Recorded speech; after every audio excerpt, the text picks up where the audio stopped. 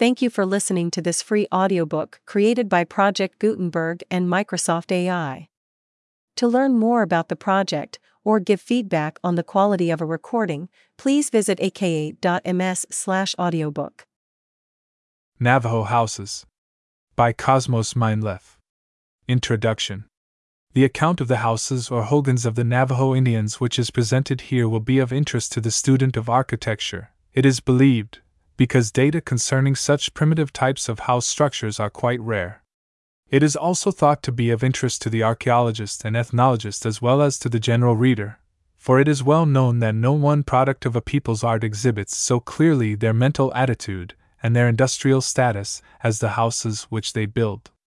Much of the material here presented was obtained some 10 years ago, when the recent changes which have taken place in Navajo life had only just begun. Although the same processes are now employed in house construction as formerly, and although the same ceremonies are observed, they are not so universally nor so strictly adhered to as they were.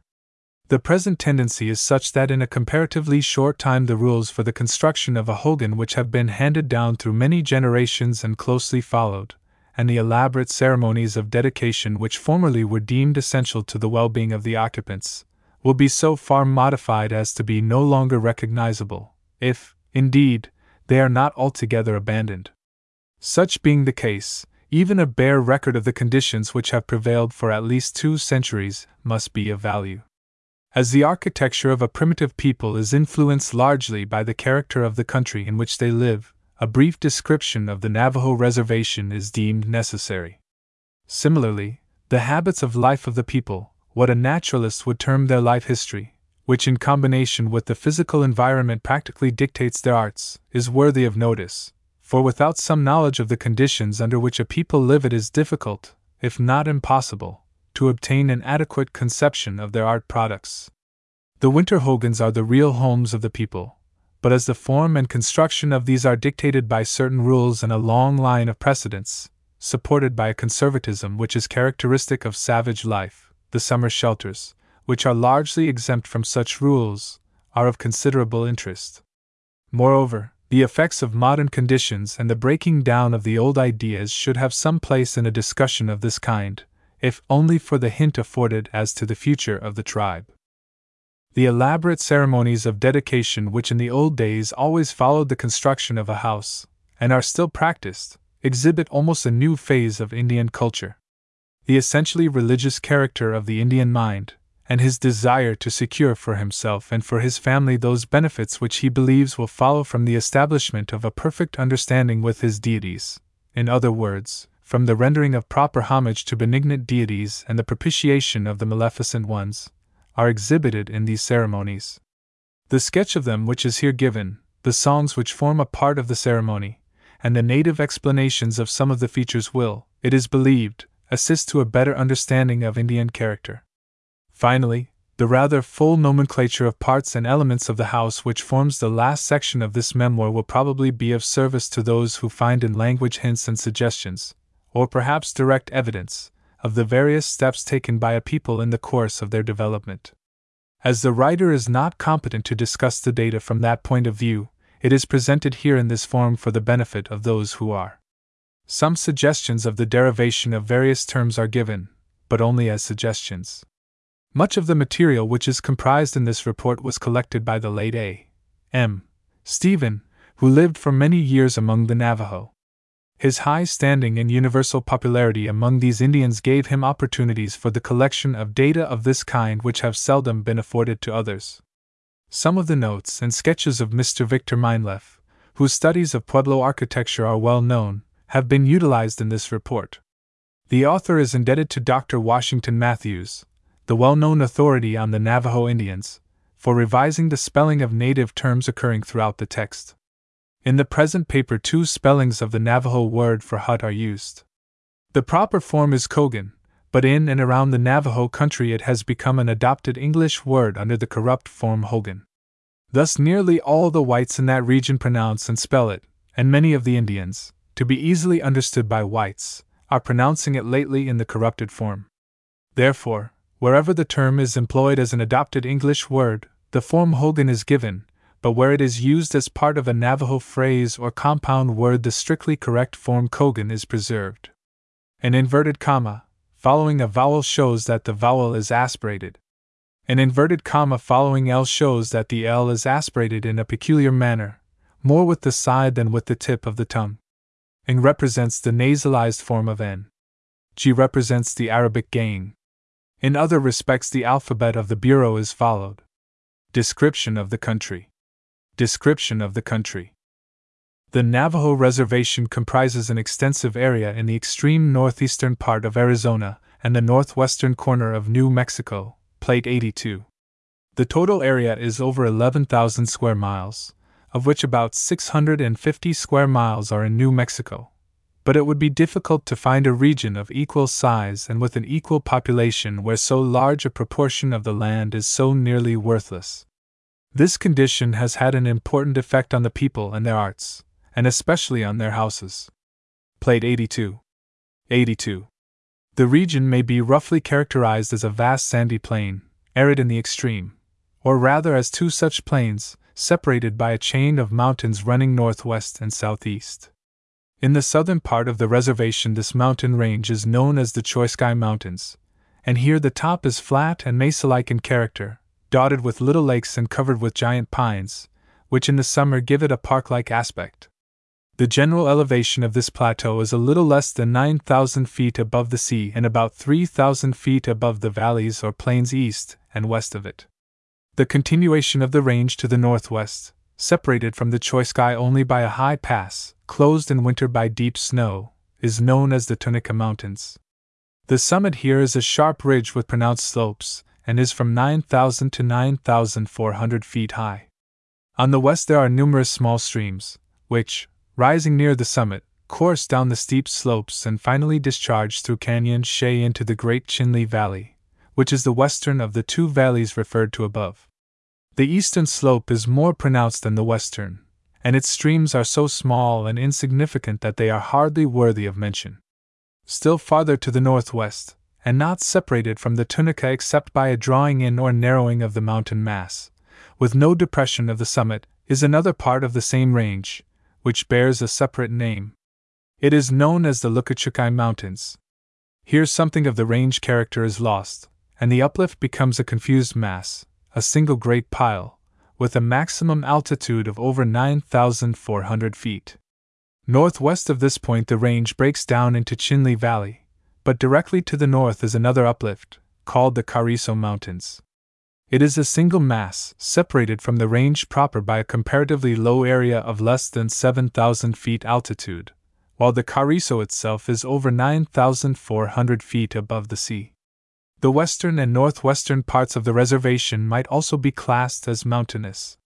Here there is a great mesa or elevated tableland, cut and gashed by innumerable canyons and gorges, and with a general elevation of 7,500 to 8,000 feet. Throughout nearly its whole extent it is impassable to wagons.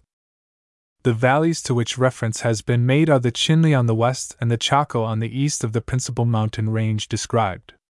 Both run nearly due north, and the former has a fall of about 2,000 feet from the divide, near the southern reservation line, to the northern boundary, a distance of about 85 miles. Chaco Valley heads farther south and discharges into San Juan River within the reservation. It has less fall than the Chinle. Both valleys are shown on the maps as occupied by rivers, but the rivers materialize only after heavy rains. At all other times there is only a dry, sandy channel. Chaco River, which heads in the Continental Divide, carries more water than the Shea, which occupies Chinle Valley, and is more often found to contain a little water. The valleys have a general altitude of 5,000 to 6,000 feet above the sea. The base of the mountain range has an average breadth of only 12 or 15 miles, and it is a pronounced impediment to east and west communication. It is probably on this account that the Navajo are divided into two principal bands, under different leaders. Those of one band seldom travel in the territory of the other. The Navajo of the West, formerly commanded by old Ganamucho, now deceased, have all the advantages in regard to location, and on the whole are a finer body of men than those of the East. On the west, the mountains break down into Chinle Valley by a gradual slope, near the summit quite steep, then running out into tablelands and long foothills. This region is perhaps the most desirable on the reservation, and is thickly inhabited. On the east, the mountains descend by almost a single slope to the edge of the approximately flat Chaco Valley. In a few rods, the traveler passes from the comparatively fertile mountain region into the flat, extremely arid valley country, and in 50 or 60 miles travel after leaving the mountains he will not find wood enough to make his camp fire, nor, unless he moves rapidly, water enough to carry his horses over the intervening distance. Throughout the whole region great scarcity of water prevails. In the large valleys during most of the year there is none, and it is only in the mountain districts that there is a permanent supply, but their life is almost impossible during the winter. This condition has had much to do with the migratory habits of the people, or rather with their frequent moving from place to place, for they are not a nomadic people as the term is usually employed. This is one of the reasons why the Navajo have no fixed habitations. San Juan River forms a short section of the northeastern boundary of the Navajo country, and this is practically the only perennial stream to which they have access. It is of little use to them, however, as there are no tributaries from the southern or reservation side, other than the Chaco and Shay rivers, which are really merely drainage channels and are dry during most of the year. The eastern slope of the mountain range gives rise to no streams, and the foot of the range on that side is as dry and waterless as the valley itself. One may travel for 20 miles over this valley and not find a drop of water. Except at Sulphur Springs, warm volcanic springs about 30 miles south of the San Juan, the ordinary traveler will not find sufficient water between the foot of the mountains and the river, a distance of over 50 miles. Such is the character of Chaco Valley. But the Indians know of a few holes and pockets in this region which yield a scanty supply of water during parts of the year, and somewhere in the vicinity of these pockets will be found a hogan or two. Chaco Wash or river, like most of the large drainage channels of this country, has a permanent underflow, and by digging wells in the dry, sandy bed it is often possible to obtain a limited supply of water. This is well known to the Navajo, and 90% of the houses of this region are located within reach of the wash, whence the supply of water which the Navajo deems essential is procured. On the western slope of the mountains and in the canyons and cliffs of the high tablelands which form the western part of the reservation, the water supply, while still scanty, is abundant as compared with the eastern part.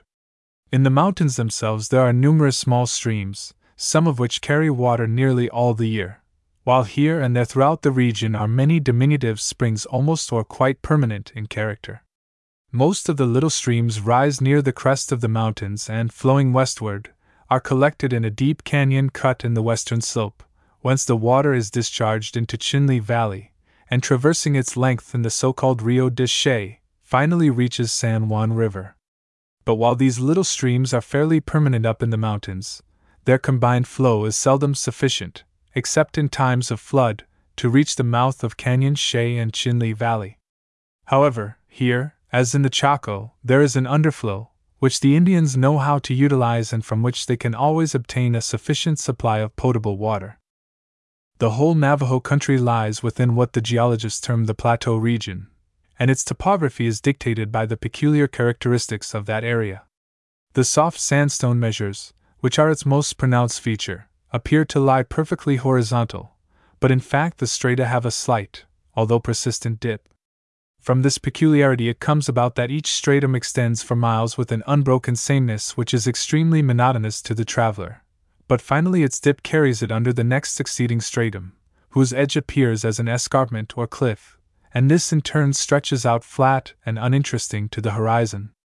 To the eye it appears an ideal country for traveling, but only a very slight experience is necessary to reveal its deceptiveness. Everywhere the flat mesas are cut and seen by gorges and narrow canyons, sometimes impassable even to a horse. Except along a few routes which have been established here and there, wagon travel is extremely difficult and often impossible. It is not unusual for a wagon to travel 50 or 60 miles between 2 points not 20 miles distant from each other. The high mountain districts are characterized by a heavy growth of giant pines, with firs and spruce in the highest parts, and many groves of scrub oak. The pines are abundant and make excellent lumber. Going downward, they merge into piñones, useful for firewood but valueless as timber, and these in turn give place to junipers and cedars, which are found everywhere throughout the foothills and on the high mesa lands. The valleys proper, and the low mesas which bound them, are generally destitute of trees. Their vegetation consists only of sagebrush and greasewood, with a scanty growth of grass in favorable spots. To the traveler in the valley, the country appears to consist of sandy plains bounded in the distance by rocky cliffs. When he ascends to the higher plateaus, he views a wide landscape of undulating plains studded with wooded hills, while from the mountain summits he looks down upon a land which appears to be everywhere cut into a network of jagged canyons, a confused tangle of cliffs and gorges without system. For a few weeks in early summer, the tablelands are seen in their most attractive guise. The open stretches of the mesas are carpeted with verdure almost hidden under a profusion of flowers. The gray and dusty sagebrush takes on a tinge of green, and even the prickly and repulsive greasewood clothes itself with a multitude of golden blossoms. Cacti of various kinds vie with one another in producing the most brilliant flowers, odorless but gorgeous. But in a few weeks all this brightness fades and the country resumes the colorless, monotonous aspect which characterizes it. July and August and sometimes part of September comprise the rainy season. This period is marked by sudden heavy showers of short duration, and the sandy soil absorbs sufficient moisture to nourish the grass and herbage for a time. But most of the water finds its way directly into deep-cut channels and thence in heavy torrents to the deep canyons of the San Juan and the Colorado, where it is lost. A small portion of the rainfall and much of the snow water percolates the soil and the porous sandstones which compose the region, and issues in small springs along the edges of the mesas and in the little canyons. But these last only a few months, and they fail in the time of greatest need, in the hot summer days when the grass is dry and brittle and the whole country is parched. The direct dependence of the savage on nature, as he finds it, is nowhere better illustrated than on the Navajo reservation. In the three essentials of land, water, and vegetation, his country is not an ideal one. The hard conditions under which he lives have acted directly on his arts and industries, on his habits and customs, and also on his mind and his mythology. In one respect only has he an advantage: he is blessed with a climate which acts in a measure as an offset to the other conditions and enables him to lead a life which is on the whole not onerous. In these dry elevated regions the heat is never oppressive in the day, and the nights are always cool. Day temperatures of 120 degrees or more are not uncommon in the valleys in July and August, but the humidity is so slight that such high readings do not produce the discomfort the figures might imply. In his calico shirt and breeches the Navajo is quite comfortable, and in the cool of the evening and night he has but to add a blanket, which he always has within reach. The range between the day and night temperature in summer is often very great, but the houses are constructed to meet these conditions. They are cool in hot weather and warm in cold weather. The extreme dryness of the air has another advantage from the Indian point of view, in that it permits a certain degree of filthiness. This seems inseparable from the Indian character, but it would be impossible in a moist climate. Even under the favorable conditions of the plateau country, many of the tribes are periodically decimated by smallpox. Habits of the people. Habits of the people. The habits of a people, which are to a certain extent the product of the country in which they live, in turn have a pronounced effect on their habitations. New Mexico and Arizona came into the possession of the United States in 1846, and prior to that time the Navajo lived chiefly by war and plunder. The Mexican settlers along the Rio Grande and the Pueblo Indians of the same region were the principal contributors to their welfare, and the thousands of sheep and horses which were stolen from these people formed the nucleus or starting point of the large flocks and herds which constitute the wealth of the Navajo today. The Navajo reservation is better suited for the raising of sheep than for anything else, and the step from the life of a warrior and hunter to that of a shepherd is not a long one, nor a hard one to take. Under the stress of necessity, the Navajo became a peaceable pastoral tribe, living by their flocks and herds, and practicing horticulture only in an extremely limited and precarious way. Under modern conditions, they are slowly developing into an agricultural tribe, and this development has already progressed far enough to materially affect their house structures. But in a general way, it may be said that they are a pastoral people, and their habits have been dictated largely by that mode of life. Every family is possessed of a flock of sheep and goats, sometimes numbering many thousands, and a band of horses, generally several hundreds, in a few instances several thousands. In recent times, many possess small herds of cattle, the progeny of those which strayed into the reservation from the numerous large herds in its vicinity, or were picked up about the borders by some Navajo whose thrift was more highly developed than his honesty. The condition of the tribe, as a whole, is not only far removed from hardship, but may even be said to be one of comparative affluence. Owing to the scarcity of grass over most of the country, and the difficulty of procuring a sufficient supply of water, the flocks must be moved from place to place at quite frequent intervals. This condition more than any other has worked against the erection of permanent houses. Yet the Navajo are by no means nomads, and the region within which a given family moves back and forth is extremely circumscribed. In a general way, the movements of a family are regulated by the condition of the grass and the supply of water. In a dry season, many of the small springs cease to flow at an early date in the summer. Moreover, if a flock is kept too long in one locality, the grass is almost destroyed by close cropping, forcing the abandonment of that particular place for 2 or 3 years. When this occurs, the place will recover and the grass become good again if left entirely undisturbed for several years. The usual practice is to take the flocks up into the mountains or on the high plateaus during the summer, quartering them near some spring or small stream, and when the snow comes they are moved down to the lower foothills or out into the valleys. In the winter, both shepherds and sheep depend on the snow for their water supply, and by this means an immense tract of country, which otherwise would be a perfect waste, is utilized. As the snow disappears from the valleys, the flocks are gradually driven back again into the mountains. The heavy fall of snow in the mountains and its slow melting in spring makes that region far more fertile and grassy than the valleys, and were it possible to remain there throughout the year, doubtless many families would do so. As it is, however, the feed is covered too deeply for the sheep to reach it, and during several months heavy snowdrifts make communication very difficult and at times impossible. In a few favored localities, usually small, well-sheltered valleys here and there in the mountains, some families may remain throughout the winter, but as a rule, at the first approach of the cold season and before the first snow flies, there is a general exodus to the low-lying valleys and the low mesa regions, and the mountains are practically abandoned for a time. During the rainy season, pools and little lakes of water are formed all over the flat country, lasting sometimes several weeks.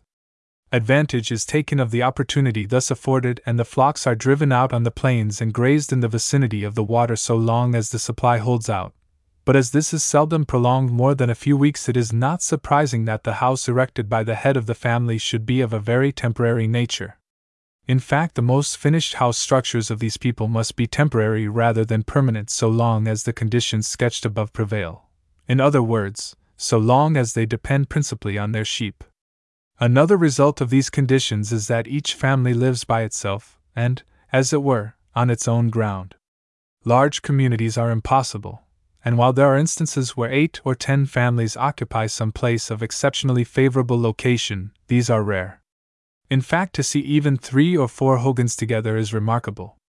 There are perhaps more hogans in Canyon Shea than in any other one locality, but the people who live here are regarded by the other Navajo as poor, because they own but few sheep and horses and depend principally on horticulture for their subsistence. Incidentally, it may be stated that horses are well esteemed by the Navajo as an article of food, and that the large herds which some of them own are not so wholly useless as they appear to the casual traveler. Canyon Shea, which the Navajo called Seji, contains several small streams and numerous patches of arable land on the bottoms. The conditions here are exceptionally favorable for horticulture. Indeed, the numerous remains of cliff dwellings which are found in the canyon would show this if other evidence were lacking. It has long been famous among the Navajo as the horticultural center of the tribe, and for its peach crops, derived from thousands of trees planted in sheltered nooks. In the summer, scattered members of the various families or clans gather there by hundreds from every part of the reservation to feast together for a week or 2 on green corn, melons, and peaches. As a rule, however, each hogan stands by itself, and it is usually hidden away so effectually that the traveler who is not familiar with the customs of the people might journey for days and not see half a dozen of them. The spot chosen for a dwelling place is either some sheltered nook in a mesa or a southward slope on the edge of a piñon grove near a good fuel supply and not too far from water. A house is very seldom built close to a spring, perhaps a survival of the habit which prevailed when the people were a hunting tribe and kept away from the water holes in order not to disturb the game which frequented them. So prevalent is this custom of placing the houses in out-of-the-way places that the casual traveler receives the impression that the region over which he has passed is practically uninhabited. He may, perhaps, meet half a dozen Indians in a day, or he may meet none, and at sunset when he camps he will probably hear the bark of a dog in the distance, or he may notice on the mountainside a pillar of smoke like that arising from his own campfire. This is all that he will see to indicate the existence of other life than his own, yet the tribe numbers over 12,000 souls, and it is probable that there was no time during the day when there were not several pairs of eyes looking at him, and were he to fire his gun the report would probably be heard by several hundred persons. Probably this custom of half-concealed habitations is a survival from the time when the Navajo were warriors and plunderers, and lived in momentary expectation of reprisals on the part of their victims. Although the average Navajo family may be said to be in almost constant movement, they are not at all nomads, yet the term has frequently been applied to them. Each family moves back and forth within a certain circumscribed area, and the smallness of this area is one of the most remarkable things in Navajo life. 90% of the Navajo one meets on the reservation are mounted and usually riding at a gallop, apparently bent on some important business at a far distant point. But a closer acquaintance will develop the fact that there are many grown men in the tribe who are entirely ignorant of the country 30 or 40 miles from where they were born. It is an exceptional Navajo who knows the country well 60 miles about his birthplace, or the place where he may be living, usually the same thing. It is doubtful whether there are more than a few dozens of Navajo living west of the mountains who know anything of the country to the east, and vice versa. This ignorance of what we may term the immediate vicinity of a place is experienced by every traveler who has occasion to make a long journey over the reservation and employs a guide. But he discovers it only by personal experience, for the guide will seldom admit his ignorance and travels on, depending on meeting other Indians living in that vicinity who will give him the required local knowledge. This peculiar trait illustrates the extremely restricted area within which each nomad family lives. Now and then one may meet a family moving, for such movements are quite common. Usually each family has at least two locations, not definite places, but regions, and they move from one to the other as the necessity arises. In such cases they take everything with them, including flocks of sheep and goats, and herds of ponies and cattle, if they possess any. The Kashing, as the head of the family is called, drives the ponies and cattle, the former a degenerate lot of little beasts not much larger than an ass, but capable of carrying a man in an emergency 100 miles in a day. He carries his arms, for the coyotes trouble the sheep at night, 2 or 3 blankets, and a buckskin on his saddle, but nothing more. It is his special duty to keep the ponies moving and in the trail. Following him comes a flock of sheep and goats, bleating and nibbling at the bushes and grass as they slowly trot along, urged by the dust-begrimed squaw and her children. Several of the more tractable ponies carry packs of household effects stuffed into buckskin and cotton bags or wrapped in blankets, a little corn for food, the rude blanket loom of the woman, baskets, and wicker bottles, and perhaps a scion of the house, too young to walk, perched on top of all. Such a caravan is always accompanied by several dogs, curs of unknown breed, but invaluable aids to the women and children in herding the flocks. Under the Navajo system, descent is in the female line. The children belong to the mother, and likewise practically all property except horses and cattle. Sheep and goats belong exclusively to her, and the head of the family cannot sell a sheep to a passing traveler without first obtaining the consent and approval of his wife. Hence, in such a movement as that sketched above, the flocks are looked after by the women, while under normal circumstances, when the family has settled down and is at home, the care of the flocks devolves almost entirely on the little children, so young sometimes that they can just toddle about. The waters are usually regarded by the Navajo as the common property of the tribe, but the cultivable lands in the vicinity are held by the individuals and families as exclusively their own. Their flocks occupy all the surrounding pasture, so that virtually many of the springs come to be regarded as the property of the people who plant nearest to them. In early times, when the organization of the people into clans was more clearly defined, a section of territory was parceled out and held as a clan ground, and some of the existing clans took their names from such localities. Legends are still current among the old men of these early days before the introduction of sheep and goats and horses by the Spaniards, when the people lived by the chase and on wild fruits, grass seeds, and piñon nuts, and such supplies as they could plunder from their neighbors. Indian corn or maize was apparently known from the earliest time, but so long as plunder and the supply of game continued sufficient, little effort was made to grow it. Later, as the tribe increased and game became scarcer, the cultivation of corn increased, but until 10 years ago more grain was obtained in trade from the pueblos than was grown in the Navajo country. There are now no defined boundaries to the ancient clan lands, but they are still recognized in a general way, and such a tract is spoken of as my mother's land. Families cling to certain localities and sections not far apart, and when compelled, by reason of failure of springs or too close cropping of the grass, to go to other neighborhoods, they do not move to the new place as a matter of right, but of courtesy, and the movement is never undertaken until satisfactory arrangements have been concluded with the families already living there. Some of the Pueblo tribes, the Hopi or Moki, for example, have been subjected to much the same conditions as the Navajo, but in this case similarity of conditions has produced very dissimilar results, that is, as regards house structures. The reasons, however, are obvious, and lie principally in two distinct causes: antecedent habits and personal character. The Navajo are a fine, athletic race of men, living a free and independent life. They are without chiefs, in the ordinary meaning of the term, although there are men in the tribe who occupy prominent positions and exercise a kind of semi-authority, chiefs by courtesy, as it were. Ever since we have known them, now some 300 years, they have been hunters, warriors, and robbers. When hunting, war, and robbery ceased to supply them with the necessaries of life, they naturally became a pastoral people, for the flocks and the pasture lands were already at hand. It is only within the last few years that they have shown indication of developing into an agricultural people. With their previous habits, only temporary habitations were possible, and when they became a pastoral people, the same habitations served their purpose better than any other. The Hogans of 10 or 15 years ago, and to a certain extent the Hogans of today, are practically the same as they were 300 years ago. There has been no reason for a change, and consequently no change has been made. On the other hand, the Hopi came into the country with a comparatively elaborate system of house structures, previously developed elsewhere. They are an undersized, puny race, content with what they have and asking only to be left alone.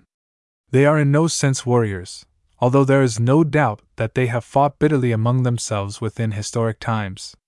Following the Spanish invasion, they also received sheep and goats, but their previous habits prevented them from becoming a pastoral people like the Navajo, and their main reliance for food is, and always was, on horticultural products. Living, as they did, in fixed habitations and in communities, the pastoral life was impossible to them, and their marked timidity would prevent the abandonment of their communal villages. Under modern conditions, these two methods of life, strongly opposed to each other, although practiced in the same region and under the same physical conditions, are drawing a little closer together. Under the strong protecting arm of the government, the Hopi are losing a little of their timidity, and are gradually abandoning their villages on the mesa summits, and building individual houses in the valleys below. Incidentally, they are increasing their flocks and herds. On the other hand, under the stress of modern conditions, the Navajo are surely, although very slowly, turning to agriculture, and apparently show some disposition to form small communities. Their flocks of sheep and goats have decreased materially in the last few years, a decrease due largely to the removal of the duty on wool and the consequent low price they obtain from the traders for this staple article of their trade. In both cases, the result, so far as the house structures are concerned, is the same. The houses of the people, the homes we have always had, as they put it, are rapidly disappearing, and the examples left today are more or less influenced by ideas derived from the whites. Among the Navajo, such contact has been very slight, but it has been sufficient to introduce new methods of construction, and in fact new structures, and it is doubtful whether the process, and the ritual later described, could be found in their entirety today. Many of the modern houses of the Navajo in the mountainous and timbered regions are built of logs, sometimes hewn. These houses are nearly always rectangular in shape, as also are all of those built of stone masonry in the valley regions. There is a peculiar custom of the Navajo which should be mentioned, as it has had an important influence on the house-building practices of the tribe, and has done much to prevent the erection of permanent abodes. This is the idea of the Tcind Hogan. When a person dies within a house, the rafters are pulled down over the remains and the place is usually set on fire. After that, nothing would induce a Navajo to touch a piece of the wood or even approach the immediate vicinity of the place. Even years afterwards, such places are recognized and avoided. The place and all about it are the especial locale of the Tcind, the shade, or spirit, of the departed. These shades are not necessarily malevolent, but they are regarded as inclined to resent any intrusion or the taking of any liberties with them or their belongings. If one little stick of wood from a Tcind Hogan is used about a campfire, as is sometimes done by irreverent whites, not an Indian will approach the fire, and not even under the greatest necessity would they partake of the food prepared by its aid.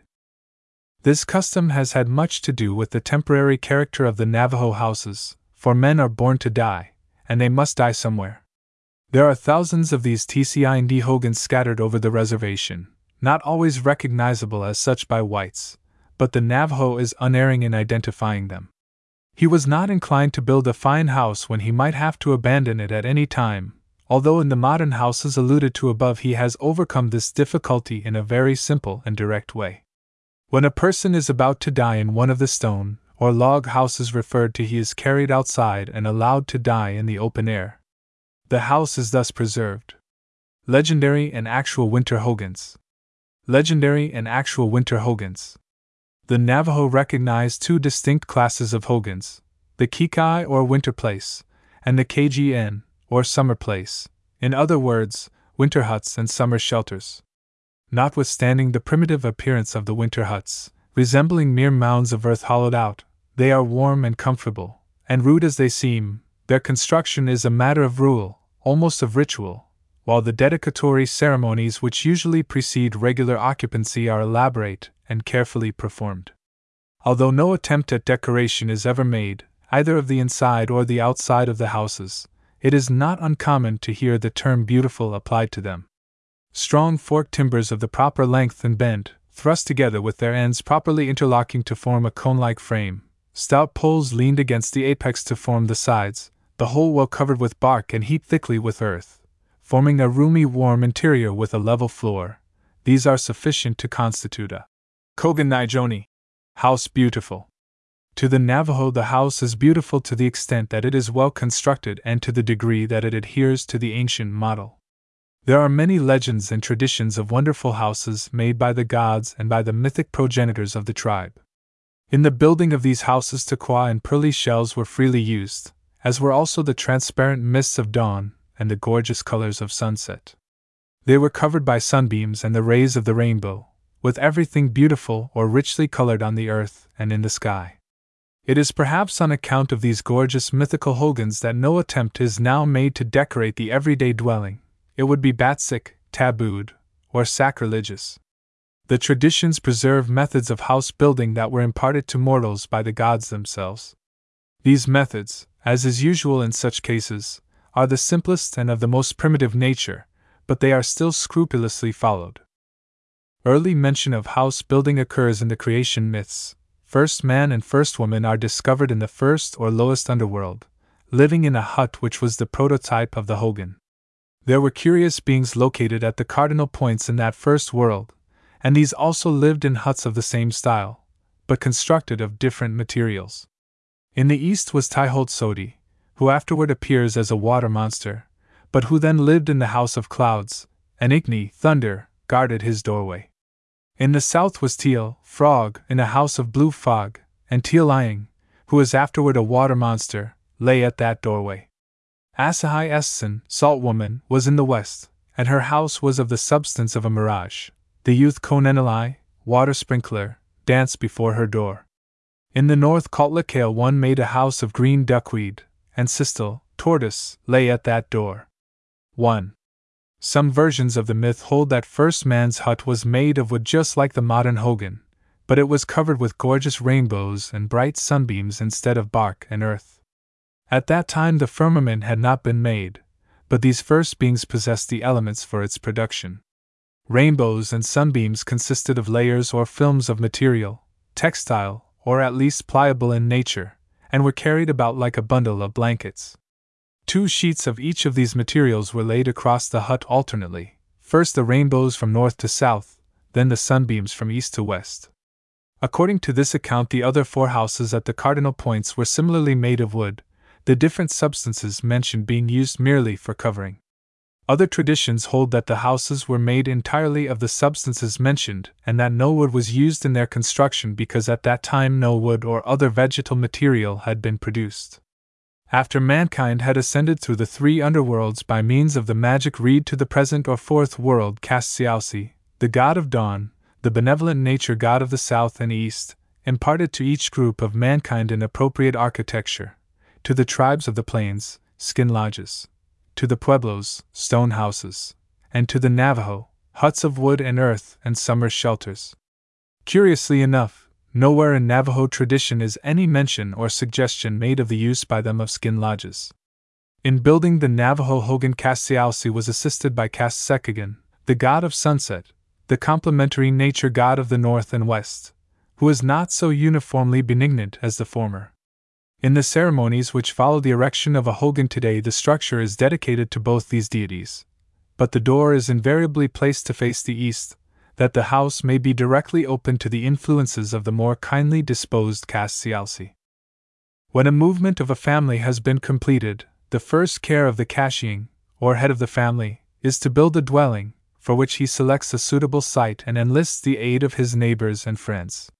He must be careful to select a place well removed from hills of red ants, as, aside from the perpetual discomfort consequent on too close a proximity, it is told that in the underworld these pests troubled first man and the other gods, who then dwelt together, and caused them to disperse.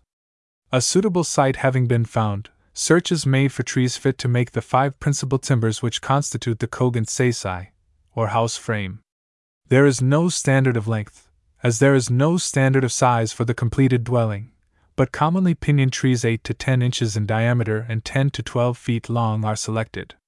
3 of the 5 timbers must terminate in spreading forks, as shown in Figure 230, but this is not necessary for the other 2, which are intended for the doorway and are selected for their straightness.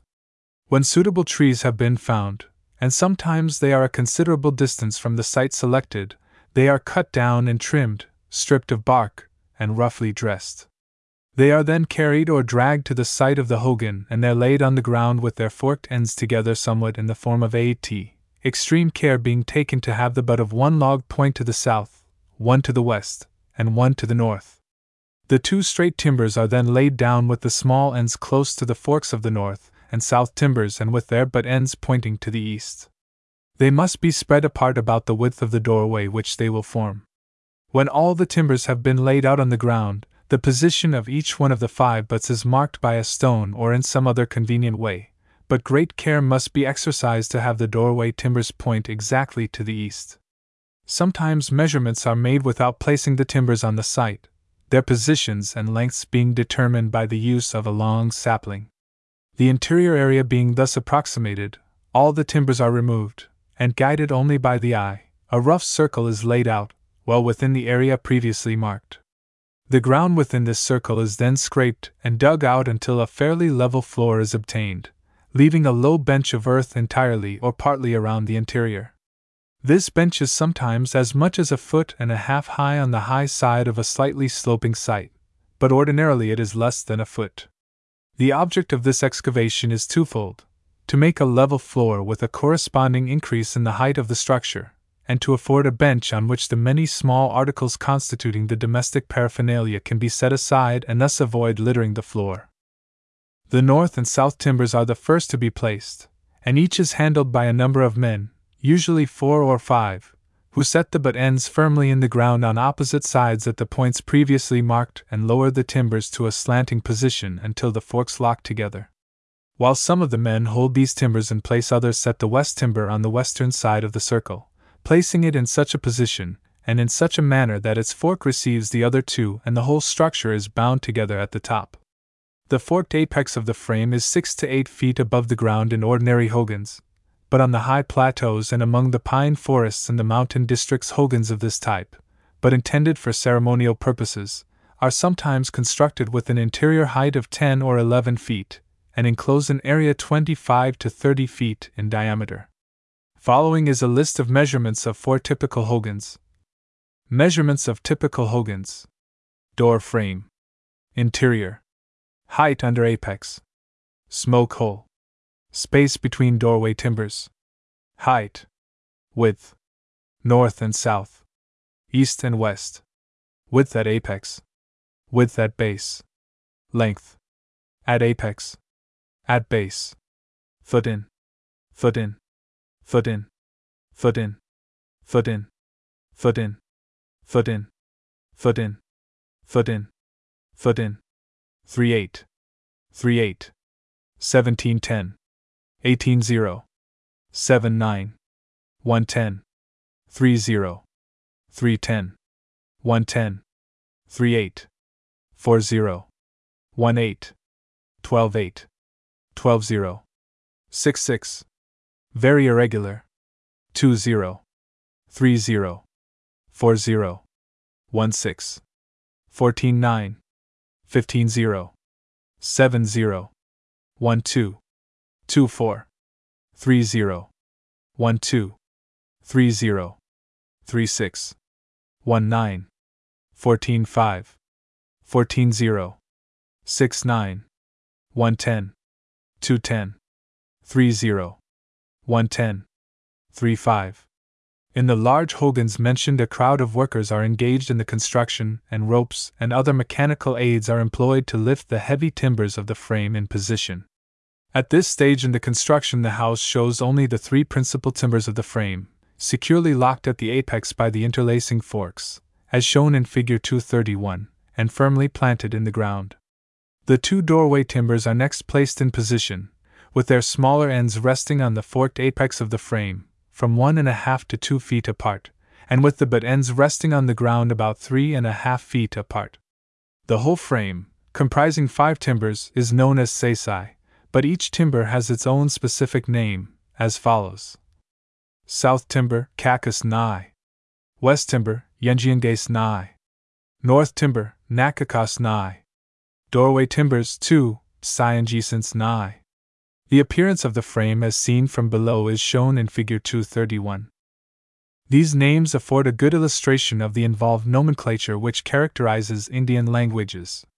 Nai means a long, straight object, like a piece of timber. The first word in each of the terms above is the name of the cardinal point, the place it occupies, south, west, and north, with the suffix ce meaning here or brought here. The same words are used with the suffix g instead of c, as kakaj nai for the north timber, g meaning there or set there. The west timber is also specially designated as bijaj nabkad, brought together into it, an allusion to its functions as the main support of the frame, as the 2 other timbers rest within its spreading fork. The 2 doorway timbers are also designated as north timber and south timber, according to the position each occupies, and they are sometimes called Cyangescen Bainini Li. Those in place at the doorway passage. A full nomenclature of hogan construction will be found in another section. When the seisai, or frame of 5 timbers, is completed, the sides are filled with smaller timbers and limbs of pinyon and cedar, the butt ends being set together as closely as possible on the ground and from 6 to 12 inches outside of the excavated area previously described. The timbers and branches are laid on as flat as possible, with the upper ends leaning on the apex or on each other. The intervening ledge thus formed in the interior is the bench previously mentioned, and aside from its convenience, it adds materially to the strength of the structure. While the sides are being enclosed by some of the workers, a door frame is constructed by others. This consists simply of two straight poles with forked tops driven into the ground at the base of and close inside of the doorway timbers, as shown in Figure 232. When in place, these poles are about 4 feet high, set upright, with a straight stick resting in the forks, as shown clearly in Plate 84. Another short stick is placed horizontally across the doorway timbers at a point about 3.5 feet below the apex, at the level of and parallel with the cross stick of the door frame. The space between this cross stick and the apex is left open to form an exit for the smoke. Sometimes, when the hogan is unbearably smoky, a rough chimney-like structure, consisting of a rude crib work, is placed about this smoke hole. Such a structure is shown in Plate 83. Plate 84. 84. 83. The doorway always has a flat roof formed of straight limbs or split poles laid closely together, with one end resting on the crosspiece which forms the base of the smoke hole and the other end on the crosspiece of the door frame. The whole doorway structure projects from the sloping side of the hogan, much like a dormer window.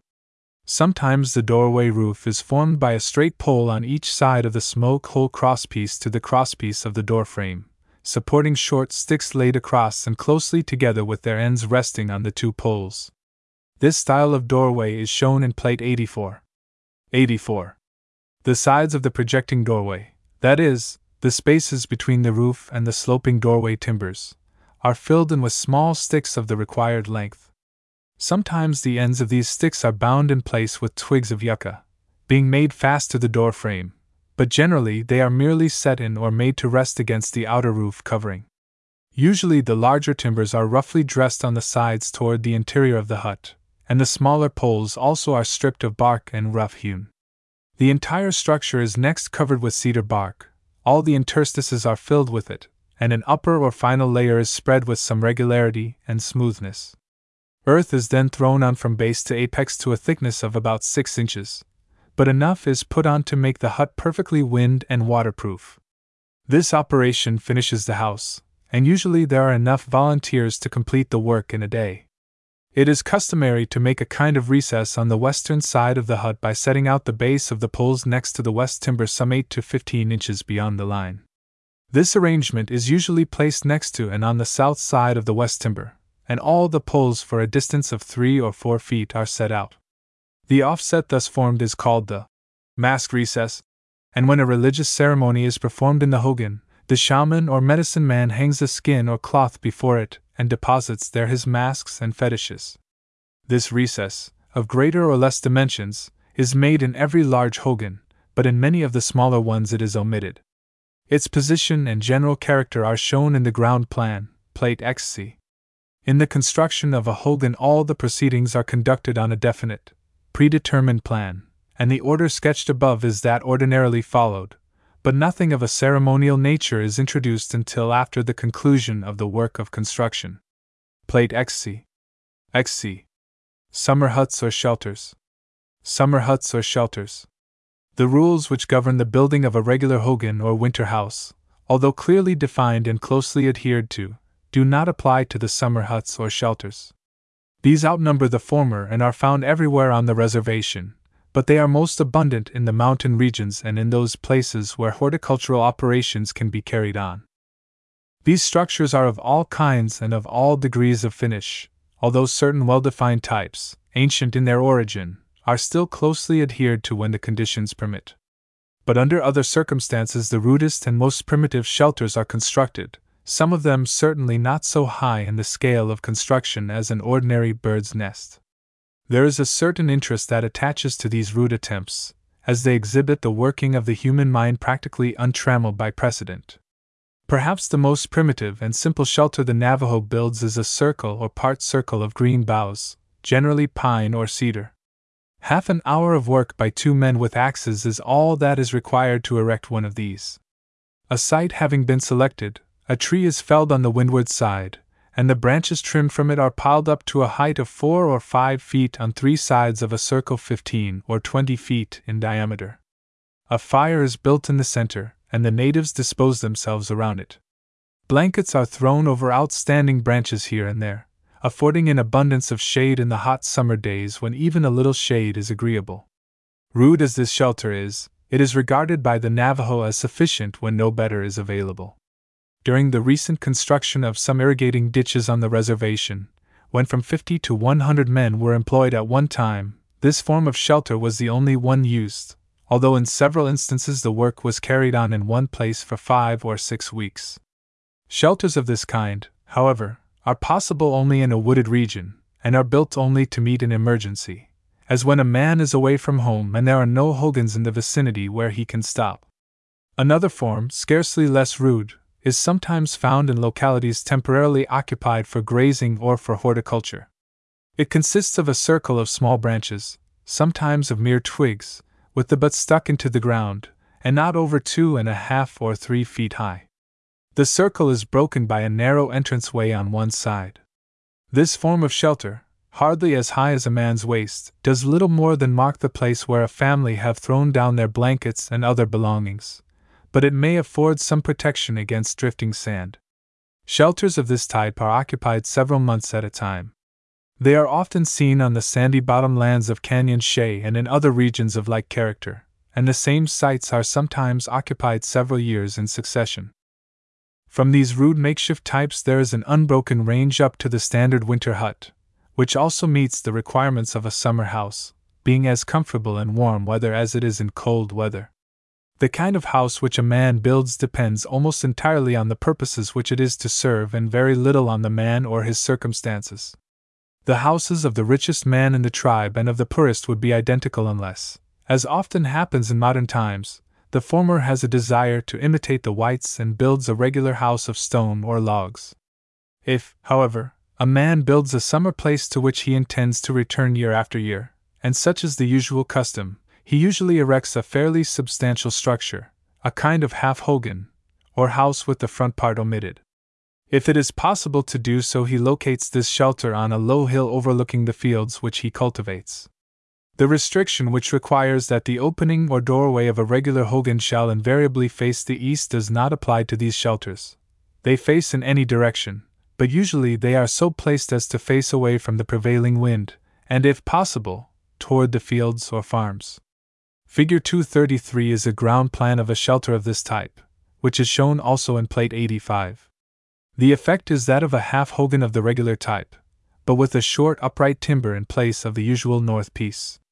The example shown is built on a somewhat sloping site, and the ground inside has been slightly excavated, but on the front the floor reaches the general level of the ground. The principal timbers are forked together at the apex, but not strictly according to rule. The structure is also covered with earth in the regular way, and altogether appears to occupy an intermediate position between the summer shelter and the winter hut. It is a type which is common in the mountain districts, and in those places where a semi-permanent shelter is needed, and to which the family returns year after year. 85. The supporting post in front in this case was so short that the use of its fork would have made the roof too low. To overcome this, the side beams were not laid directly in the fork, but a tablet or short piece of wood was inserted, as shown in Figure 234, and the timbers rest on this. The entrance or open front faced to the northwest, and to protect it from the evening sun a temporary shelter of pinyon brush was put up, as shown in the illustration. This feature is a common accompaniment of summer shelters and is often found with the regular winter hogan. Figure 235 shows another type of summer shelter in plan, and Figure 236 is a section of the same. It is of the lean-to type, and consists of a horizontal beam resting on 2 forked timbers and supporting a series of poles, the upper ends of which are placed against it. The structure faces the east, and the southern end is closed in like a hogan, but it was covered only with cedar boughs laid close together without an earth facing.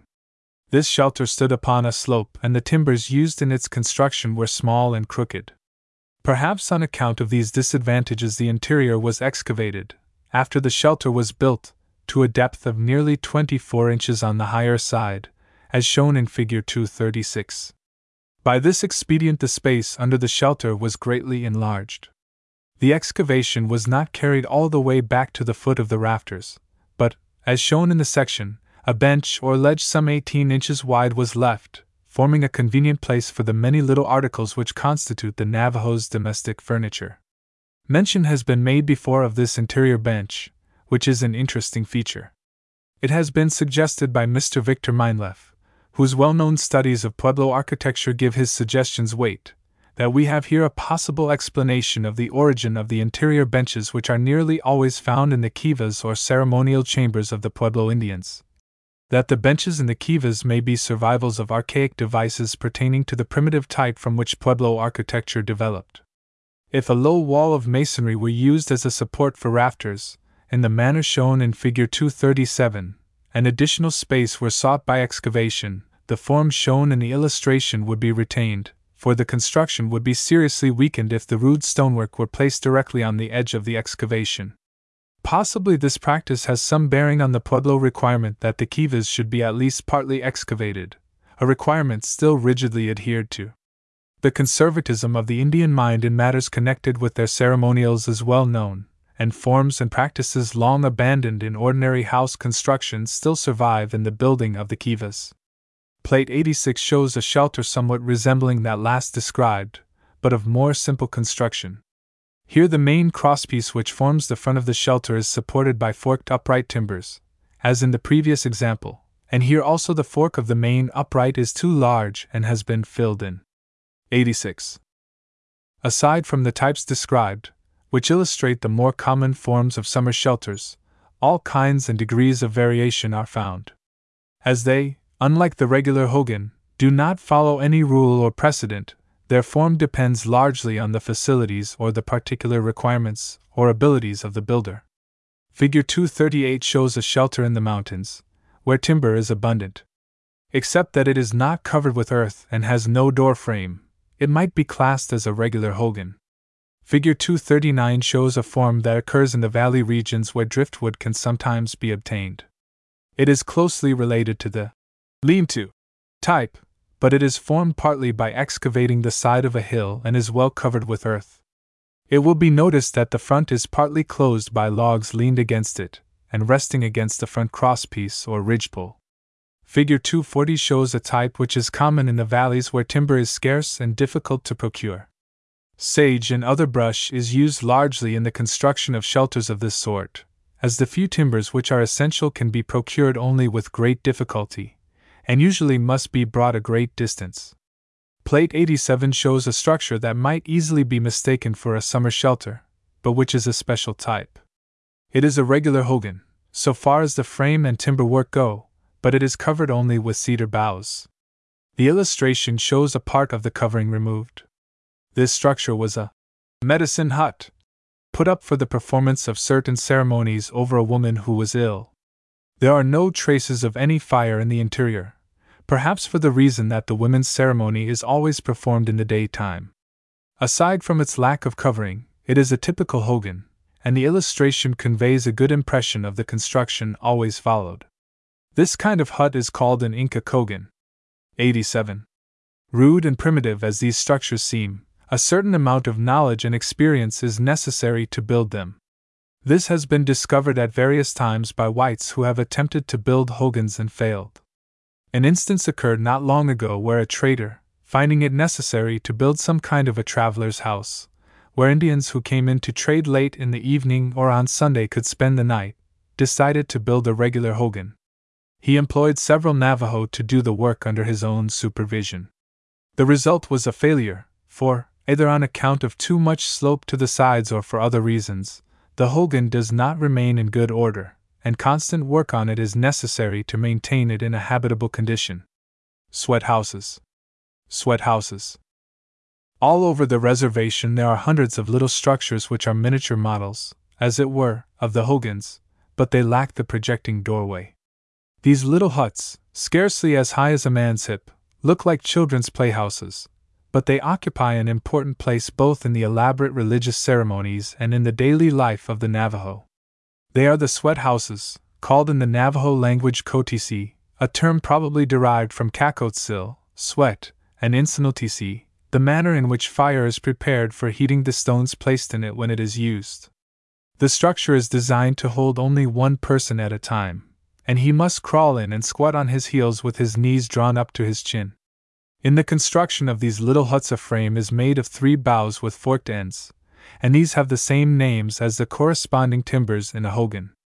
They are placed, as in the hogan, with the lower ends spread apart like a low tripod. Two straight sticks leaned against the apex form a narrow entrance, which, as in the hogan, invariably faces the east. Numerous other sticks and boughs enclose the frame, and enough bark and earth are laid on to make the structure practically airtight when the entrance is closed. When the place is to be used, a fire is made close beside it, and in this fire numerous stones are heated. The patient to be treated is then stripped, placed inside the little hut, and given copious draughts sometimes of warm or hot water. The nearly red-hot stones are rolled in beside him, and the entrance is closed with several blankets, forming in fact a hot air bath. In a short time the air in the interior rises to a high temperature, and the subject sweats profusely. When he is released he rubs himself dry with sand, or if he be ill and weak he is rubbed dry by his friends. This ceremony has a very important place in the medicine man's therapeutics, for devils as well as diseases are thus cast out. But aside from their religious use, the Kotisi are often visited by the Indians for the cleansing and invigorating effect of the bath, with no thought of ceremonial. The Navajo, as a race or individually, are not remarkable for cleanliness, but they use the Kotisi freely. During the Yebutkai dance or ceremony 4 Kotisi are set around the songhouse, about 40 yards distant from it, one at each cardinal point. The Kekalai, or chief medicine man, sweats the patient in them on 4 successive mornings, just at dawn, beginning with the east and using one each morning. The Kotisi on the east is merely an uncovered frame, and after the patient enters it, and hot stones have been rolled in, it is covered with many blankets, and a large buckskin is spread over all. On this skin the Kekalai sprinkles iron ochres and other colored sands in striated bands, symbolic of the rainbow and sunbeams which covered the early mythic houses. He and his assistants stand near the hut shaking rattles and singing a brief song to cast Sagini, at the conclusion of which the patient is released. The initial spark of the fire used at these ceremonies and for all religious purposes is obtained by friction, and is regarded as essentially different from fire produced by flint and steel or otherwise, because the first spark of friction fire was brought from Sagini, who is the god of the underworld fire. The production of fire by friction is a very simple matter to these Indians and is often done in play, frequently, under the windy conditions that prevail in their country, in but little more time than a white man can accomplish the same result with matches. For this purpose they often use the dry, brittle stalks of the common beweed Cleome pungens. The drill, which is whirled between the palms of the hands, consists of a stalk perhaps a quarter of an inch in diameter. This is made to revolve on the edge of a small notch cut into a larger stalk, perhaps an inch in diameter. A pinch of sand is sometimes placed under the point of the drill, the rapid revolution of which produces a fine powder. This powder runs down the notch or groove, forming a little pile on the ground. Smoke is produced in less than a minute, and finally, in perhaps 2 minutes, tiny sparks drop on the little pile of dry powder, which takes fire from them. By careful fostering, by feeding with bits of bark and grass, and with much blowing, a blaze is produced. It is said that first man made the first Kotisi. After coming up the Kajanai, or magic reed, he was very dirty, his skin was discolored and he had a foul smell like a coyote. He washed with water, but that did not cleanse him. Then Sagini sent the firefly to instruct him concerning the Kotisi and how to rotate a spindle of wood in a notched stick. As first man revolved the spindle, or drill, between his hands, firefly ignited the dust at its point with the spark of fire which Sagini had given it for that purpose. There is another myth concerning the origin of these little sweat houses which does not agree with that just stated. According to this myth, the Kotisi were made by the sun when the famous twins, Nayanesgani and Kobajassini, who play so large a part in Navajo mythology, were sent to him by Senatali. When they reached the house of the sun they called him father, as they had been instructed to do, but the sun disowned them and subjected them to many ordeals, and even thrust at them with a spear, but the mother had given each of the youths a magic feather mantle impervious to any weapon. Klilhanoi, the night-bearer, the moon, also scoffed at them and filled the mind of the sun with doubts concerning the paternity of the twins, so he determined to subject them to a further ordeal. He made 4 Kotisi, but instead of using wood in their construction he made them of a metallic substance, like iron. He placed these at the cardinal points, and sent the moon to make a fire near each of them. This fire was obtained from the burning stars, the comets. The codices were made exceedingly hot, and the twins were placed in them successively. But instead of being harmed, they came out of the last one stronger and more vigorous than ever. Then the son acknowledged them as his sons and gave the elder one the magic weapons with which he destroyed the evil genii who infested the Navajo land. This is the reason, the Navajos say, why it is well to have many codices and to use them frequently. Their use gives rest and sweet sleep after hard work. It invigorates a man for a long journey and refreshes him after its accomplishment. First woman, after coming up the Kajanai, was also foul and ill-smelling, and after first man she also used the codices. Hence the Navajo women used the codices like the men, but never together except under a certain condition medical in character. The codices is built usually in some secluded spot, and frequently large parties of men go together to spend the better part of a day in the enjoyment of the luxury of a sweat bath and a scour with sand. On another day the women of the neighborhood get together and do the same, and the men regard their privacy strictly. Effect of modern conditions. Effect of modern conditions. Up to a comparatively recent period, the Navajo have been what is usually termed a wild tribe. That is, they have existed principally by war and plunder. Since the conquest of the country by General Kearny and the Army of the West in 1846, they have given us but little trouble, but prior to that time they preyed extensively on the Pueblo Indians and the Mexican settlements along the Rio Grande.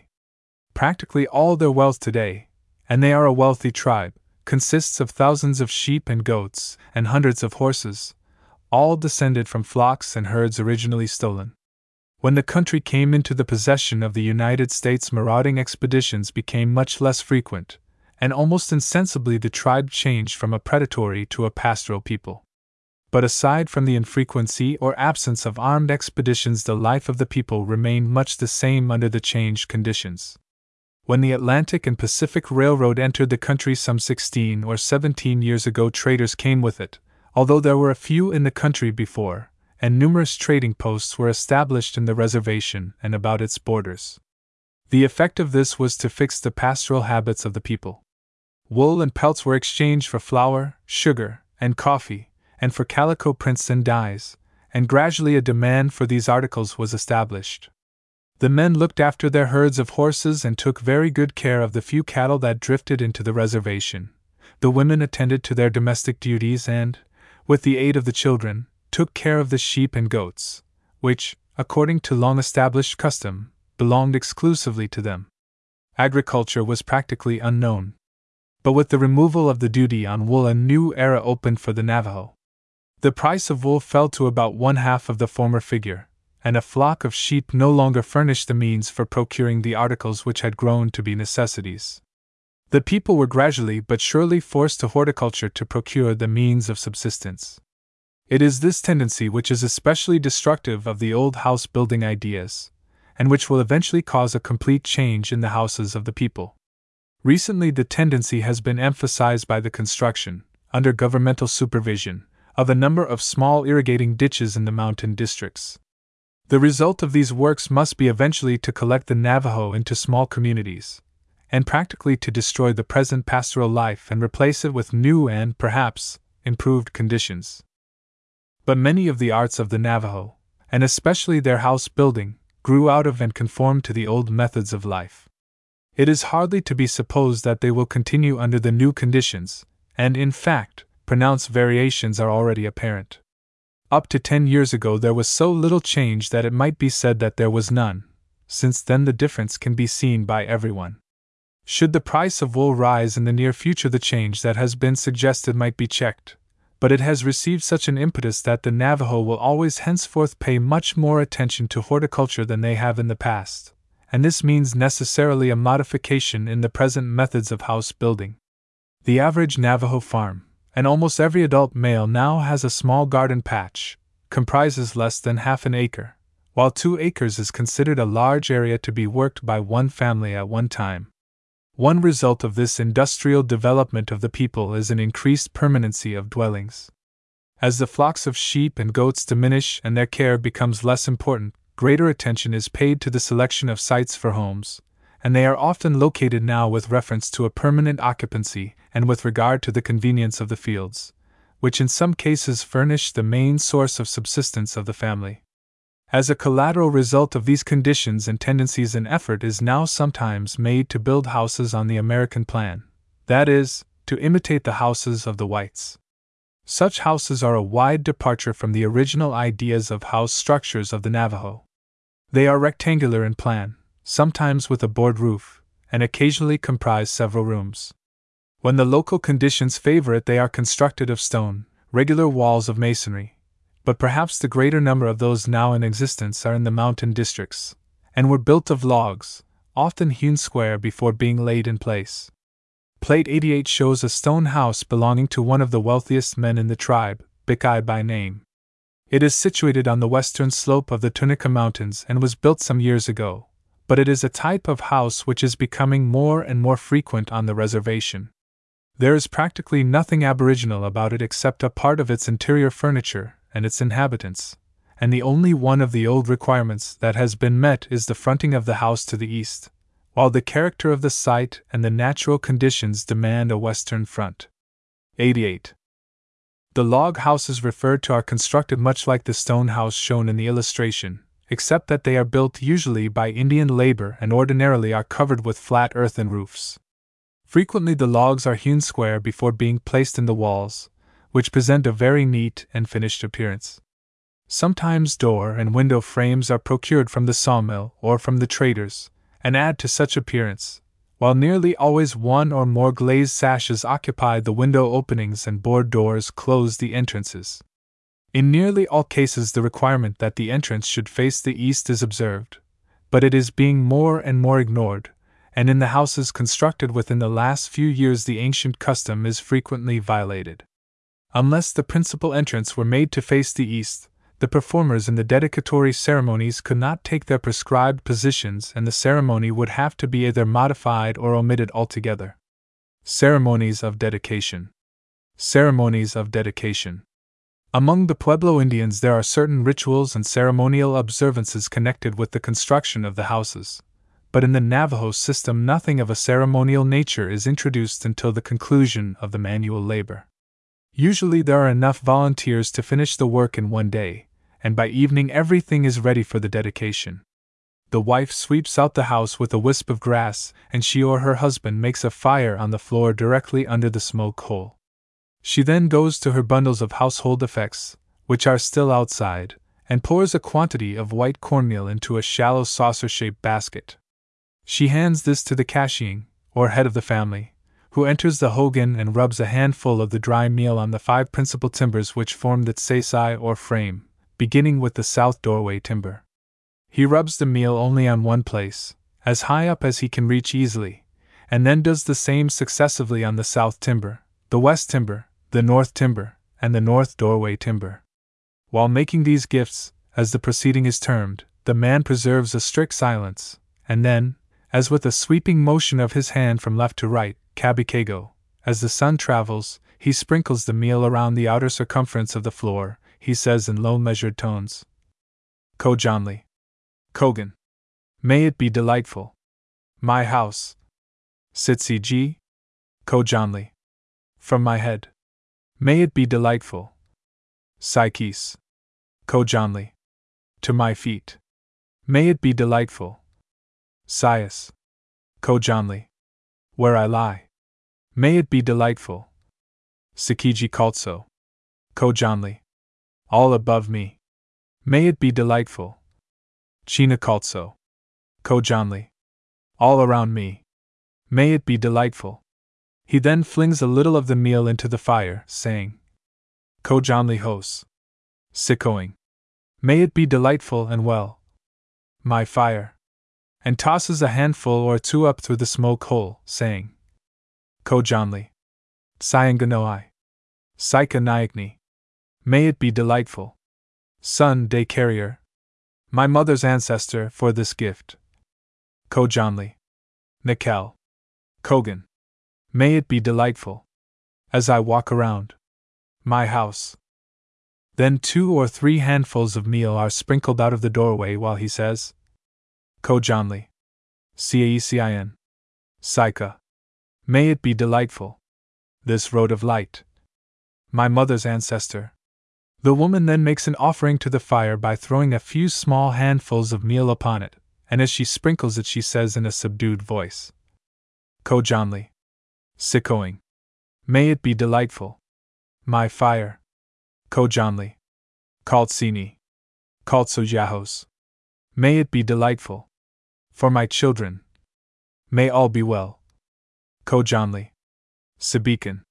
Kaltsojahos. May it be delightful. With my food and theirs. May all be well. Kaltso Sinalgia. Jahos Kalal. All my possessions well. May they be made, that is, may they be made to increase. Kaltso Silaying. Jahos Kalal. All my flocks. Well may they be made, to increase. When a hogan is built for a woman who has no husband, or if the husband is absent at the time, the wife performs all these ceremonies. In the absence of white cornmeal, yellow cornmeal is sometimes used, but never the Cassasine Cockley J, the sacred blue pollen of certain flowers, which is reserved exclusively for the rites of the shaman. By the time these forms have been observed, night will have fallen. During the day, while the house building was in progress, the women were busily engaged in preparing food.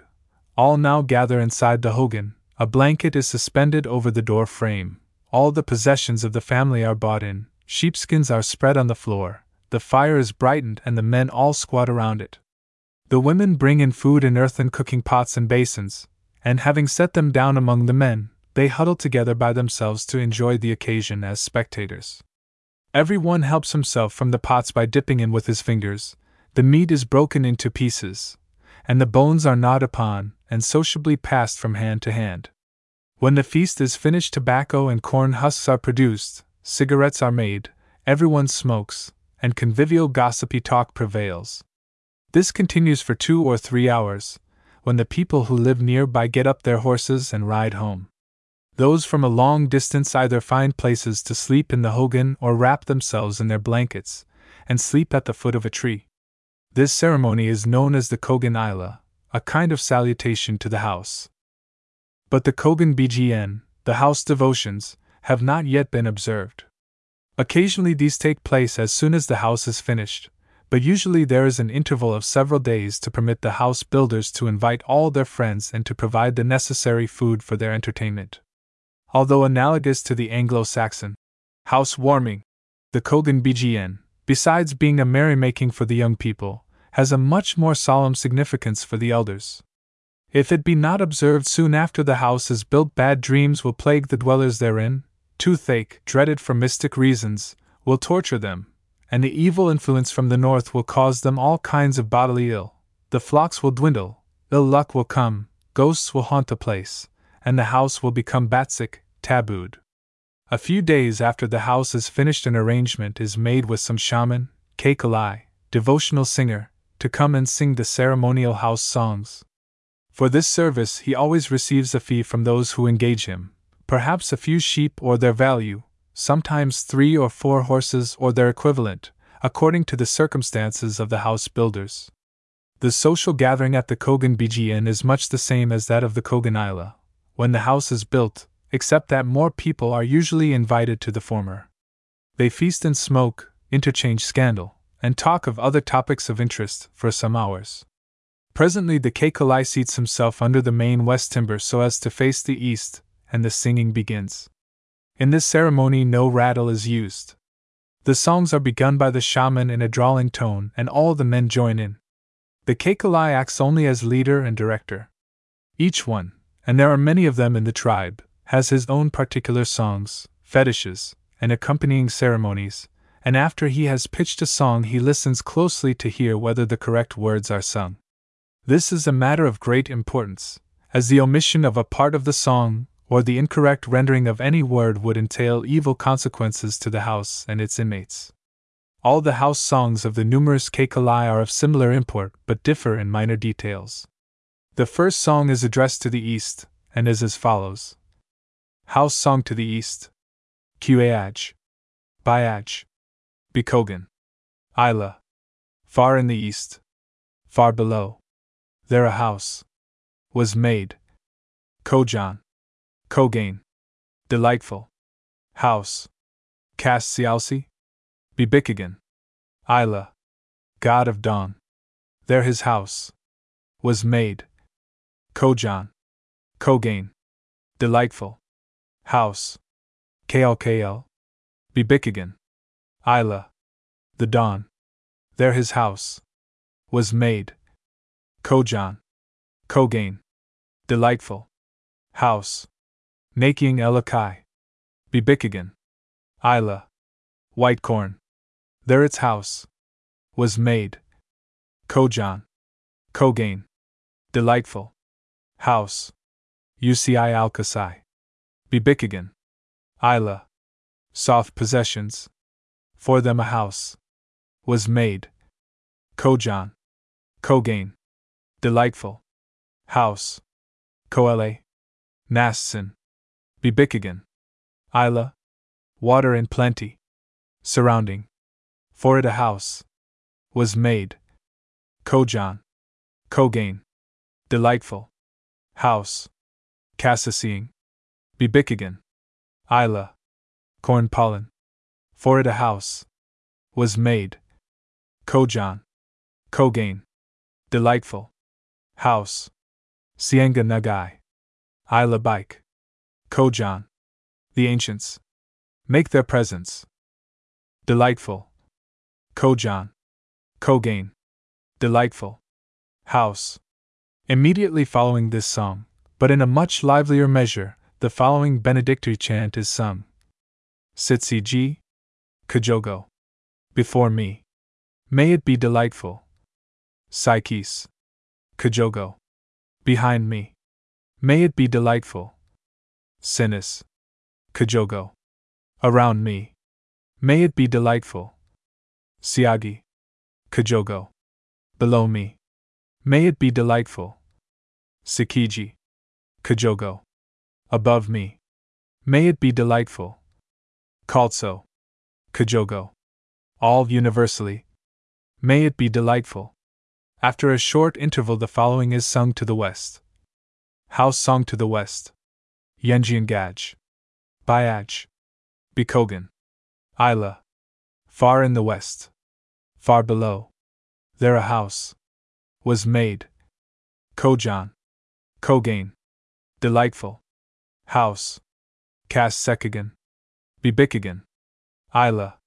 God of twilight. There his house. Was made. Kojan. Kogain. Delightful. House. Nakatsa. Bibikagan. Isla. Yellow light of evening. There his house. Was made. Kojan. Kogain. Delightful. House. Naking Ialtsoi. Bibikagan. Isla. Yellow corn. There its house. Was made. Kojan. Kogain. Delightful. House. Intlizi Alkasai. Bibikagan. Isla. Hard possessions. There their house. Was made. Kojan. Kogain. Delightful. House. Kobiaji. Bibikagan. Isla. Young rain. There its house. Was made. Kojan. Kogain. Delightful. House. Kasasiing. Bibikagan. Isla. Corn pollen. There its house. Was made. Kojan. Kogain. Delightful. House. Sienga Nagai. Isla Bike. Kojan. The ancients. Make their presence. Delightful. Kojan. Kogain. Delightful. House. The song to the west is also followed by the benedictory chant, as above, and after this the song which was sung to the east is repeated, but this time it is addressed to the south. The song to the west is then repeated, but addressed to the north, and the two songs are repeated alternately until each one has been sung 3 times to each cardinal point. The benedictory chant is sung between each repetition. All the men present join in the singing under the leadership of the shaman, who does not himself sing, but only starts each song. The women never sing at these gatherings, although on other occasions, when they get together by themselves, they sing very sweetly. It is quite common to hear a primitive kind of part singing, some piping in a curious falsetto, others droning a deep bass. The songs are addressed to each of the cardinal points, because in the Navajo system different groups of deities are assigned to each of these points. The Navajo also makes a distinction between heavy rain and light rain. The heavy rain, such as accompanies thunderstorms, is regarded as the male rain, while the gentle showers or young rains, coming directly from the house of Ethnology, are regarded as especially beneficent, but both are deemed necessary to fertilize.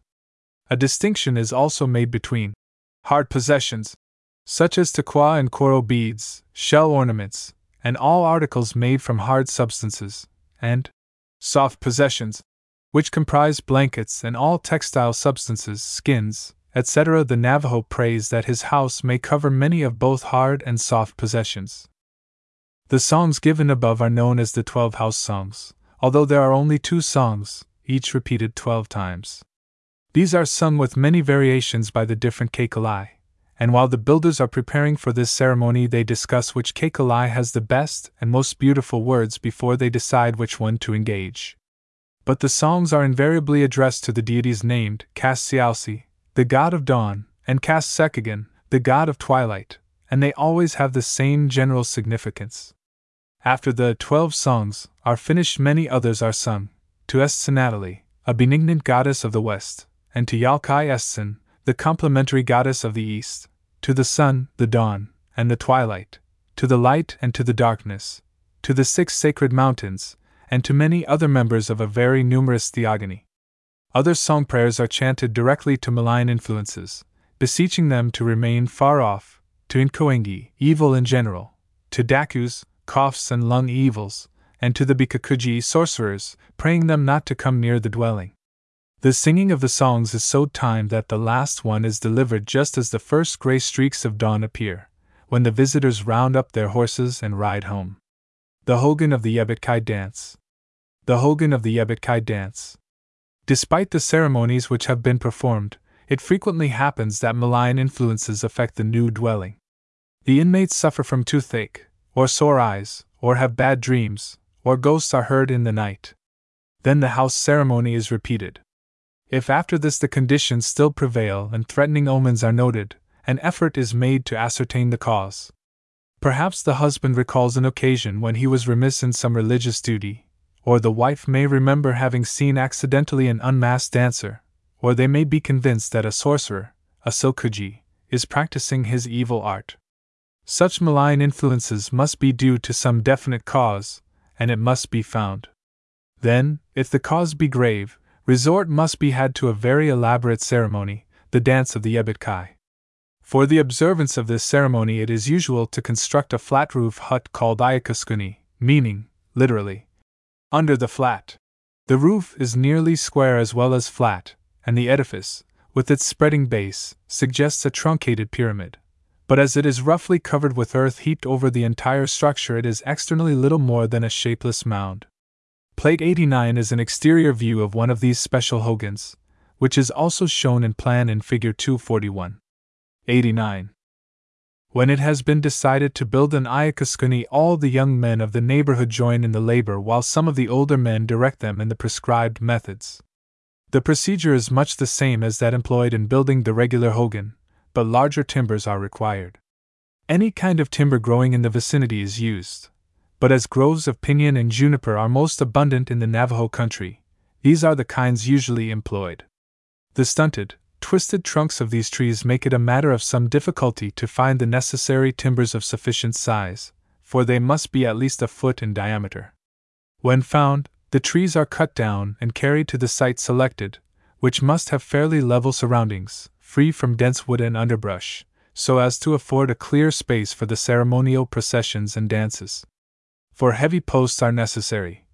Legs, the Navajo call them, and these must be trimmed so as to leave a strong fork at the top of each at least 6 feet from the ground when set upright. For others, for the horizontal roof beams, must be 10 feet long, but without forks, and 2 more, the straightest and longest, are necessary for the doorway passage. These 10 timbers are called seisai, the same term that is applied to the 5 main timbers of the ordinary hogan. The 4 posts are set firmly in the ground in shallow holes at distances apart corresponding to the length of the main roof beams, and so arranged as to describe a square, the sides of which face the cardinal points. The prescribed position of the doorway is the center of the eastern side, and it must face the east exactly. The post at the southeastern corner is the first to be set, then the one at the southwestern corner, with the forks arranged on the same line. The northwestern post is then set, and finally the one at the northeastern corner, and the forks of the last 2 are also placed on the same line. In the ground plan, Figure 241, the posts are numbered in the order in which they are set up. This sequence is not always strictly followed, but the old men say that this is the proper way. The beam for the southern side of the roof is next lifted into place, and laid so as to rest in the forks of the 2 posts on that side, with the ends projecting a little beyond them. The beam on the northern side is similarly placed, and the western and the eastern beams are next laid so that their ends rest upon the ends of the beams already in place. Another timber is then placed parallel with the eastern beam, as shown on the plan. This forms the western side of the smoke hole and also a support for the smaller roof timbers to rest upon. Sometimes an additional timber is laid across for this purpose between the one last named and the next beam. The 2 timbers for the sides of the doorway passage are then placed in position about 3 feet apart and leaning against the eastern roof beam. The butt ends rest upon the ground, and the space between them should be in the center of the eastern side. All the main posts and beams are stripped of bark, the rough knobs and protuberances are hewn off, and they are finished according to the skill of the builders or the exactions of the old men who superintend the construction. While this work is in progress, a great number of smaller and less shapely timbers are procured for the sides and roof. To determine a pitch for the sloping sides, all the workers arrange themselves so as to encompass the square frame, and a few of the longest of the irregular timbers are placed here and there around it, leaning against the beams. They are roughly aligned, and some attempt is made to have the sides of the same slope. The floor area thus determined, the outer edge of which would fall 4 to 6 feet outside the posts, is then lightly dug over to remove all irregularities, and is made as level as possible. As in the ordinary hogan, the upright posts of the door frame are set near the lower ends of the doorway timbers, and the roof and sides of the doorway are covered in when the sides of the hut are enclosed, which is the next step in the construction. Small tree trunks and timbers are placed closely around the excavated floor area, with their upper ends leaning against the roof beams. They are not set very regularly, and boughs are often used to fill the larger crevices, while the corners are turned in a clumsy manner, with the tops of the timbers overlapping each other, while the butts diverge in a haphazard curve. The roof is laid with smaller timbers, the longest resting on the smoke hole timber and the western beam, while the shorter pieces span the smaller interval from the former timber to the eastern beam. The arrangement of the smoke exit differs from that of the ordinary hogan. In the latter, an open space is left between the doorway timbers at their upper ends. In the Iakaskuni, the doorway roof is continued up to the eastern beam, which forms the eastern side of the smoke hole. This hole is in the main roof, in line with the doorway but just beyond the ends of its timbers, and it is usually about 3 feet square. Figure 242 is an interior view of the frame, looking outward. The structure is finished like the hogans. The frame is covered by heavy layers of cedar or juniper bark over the sides and roof, and finally with a deep covering of earth packed firmly over the whole exterior. The door frame is usually about 4 feet high and 2.5 feet wide. The roof is about 7 feet high in the interior, and the floor area measures roughly 20 feet square, with the 4 posts standing about 5 feet from the base of the sides. Figure 243 shows some actual measurements. While the Yebetkai ceremony is in progress, the hut is occupied by the Kekalai and his assistants and by the young men who assume the sacred masks and personate the various deities in the nightly dances. In the mornings, the Kekalai sits under the western side of the hut and directs the young men in the process of sand painting, the making of curious sand mosaics delineating mythologic subjects. The materials used are dry sand, charcoal, and powdered ochres of different colors, which are poured from the hand between the thumb and fingers. Without the use of a brush or other implement, the trickling stream is guided to form intricate designs. These designs are made directly on the earthen floor in a zone about 3 feet wide and extending nearly the entire length of the hut from north to south. This zone, called the IK, is made in front of the Kekalai, and between him and the fire, which is reduced to small dimensions to enable him to work close under the opening in the roof. During the process, the door is closed with the usual hanging blanket, and to increase the light from above, a buckskin or white cloth is sometimes suspended as a reflector on a light frame of boughs erected on the roof on the western side of the smoke hole. The mask recess, which is found in all the larger hogans, is always made in the middle of the western side of the Ayakaskuni. It is usually somewhat wider and deeper than in the ordinary dwelling. The bundles containing the masks and other paraphernalia to be used in the ceremony are placed in the recess by the Kekalai, who then fastens a skin or cloth across it. The upper edge at a height of about 3 feet from the floor is fastened with strings to the sloping timbers. The lower edge is held by small pegs driven into the edge of the bench-like ledge of earth which marks the limits of the floor. When he needs them, the Kekalai reaches behind the curtain for the paraphernalia he has previously prepared and deposited there. The masks must never be seen except when worn by the dancers, nor are the fetishes exposed except when certain rites demand their display. This recess is called by the Navajo Jikbinaskla, literally, mask recess. Besides its practical use, it has a mythic significance, as it indicates the position occupied by First Man, who sat there with Cass Sialsi, dawn, and Cass Sekagan, twilight, on either hand, in the house where the corn people were made. They also occupied similar positions in the house in which they made the celestial bodies, and also in the first Ayakaskuni, which was made by them to celebrate the occurrence of the first menstruation of Senatali. No special veneration attaches to the Ayakaskuni except when a ceremony is in progress. At that time it is devoted exclusively to the Kekalai and the other actors in the rites, and it is then known as Keiko by Kogan, the Song House. Perhaps the family for whose benefit it was first used may have contributed the larger share of the food for the workers who constructed it, but it is not held to be the exclusive property of any one person. It is for the use of the neighborhood. In the summertime, during which season no important rites are celebrated, the women often erect their vertical looms there and use it as a workroom. Some of the neighbors may find it convenient to occupy it temporarily, or when some occasion brings an influx of visitors they adjourn to the flat roof house, if there be one near, to smoke and gamble and sleep there. But it is rarely used as a dwelling in winter, as it would have to be vacated whenever one of the neighbors wished to have a ceremony performed. Moreover, owing to its large size, it would be more difficult to keep warm than the more compact hogan. Hogan nomenclature. Hogan nomenclature. Kogan iltcin Caesar, conical hut, probably from Sinal, a plural article pronoun, sin, a timber, and Caesar, a point. Kogan sitkali, round, enclosed hut. Both this term and the preceding are used to designate the ordinary dwelling hut, but the former is more commonly used.